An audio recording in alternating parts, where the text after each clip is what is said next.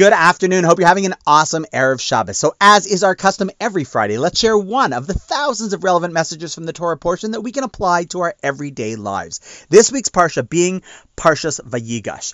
Now this week's Parsha is introduced with Yehuda, with Judah, one of the 12 brothers, stepping forward forcefully to stand up to Joseph, who he still thinks is actually the Egyptian viceroy, a man who wields enormous power. Yehuda gives it his all, literally puts his life on the line to defend and advocate for Binyamin to be freed from detainment in Egypt. Clearly an act of heroic proportions. But while it is amazing what he did, the question is asked by many, why? Why was it Yehuda that did it? I mean, there were 9 other brothers who could have, but what was it about Yehuda that made him take that amazing action?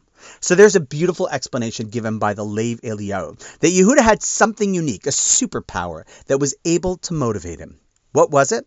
Well, see, everyone obviously felt beyond horrified for their baby brother Binyamin, who was going to be held back. They also felt tremendous pain that their father, Yaakov, would feel if they would come back without their youngest brother, his youngest child. If this would happen, he would have lost both of his children from his beloved wife, Rachel.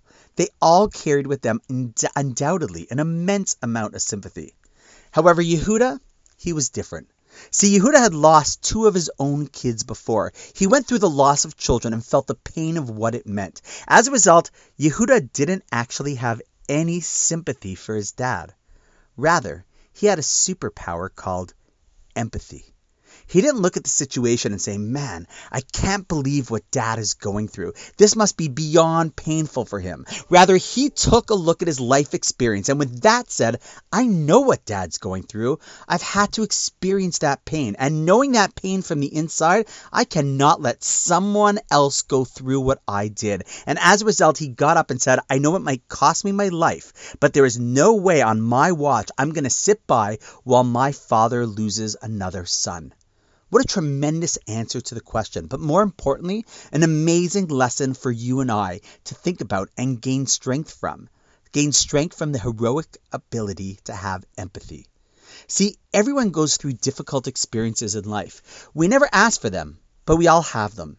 And thank God we're able to make it through those challenges. But rather than just surviving or persevering through them, one could and should pause and realize that they now have a superpower. The superpower of human empathy. It doesn't undo the past, but it has the ability to rewrite what otherwise might be the future for others, and also give you purpose with which to channel that past. We often hear these stories when large organizations are started, like let's say MAD, Mothers Against Drunk Driving, started by mothers who tragically lost kids to drunk drivers. They don't feel sympathy for people who might lose their children. They take their superpower of empathy to dedicate their lives to saving others. Or a hero we mentioned many episodes ago, Rabbi G, who started Kids Kicking Cancer. He doesn't feel sympathy for these kids and their parents. He lost his own daughter, Sarah Bassi, at a young age to cancer, and he used his superpower of empathy and karate to help thousands of people. But the list goes on and on.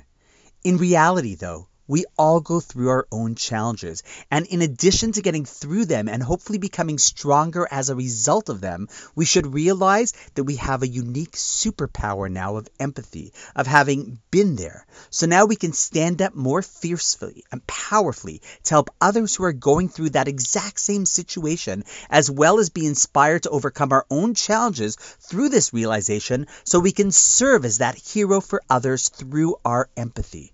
This is the story of Yehuda, but more importantly, it is a story to inspire our ability to put to use whatever experiences in life that we've gone through for whatever reason, and then own that superpower of empathy, realizing the good that we can do with it.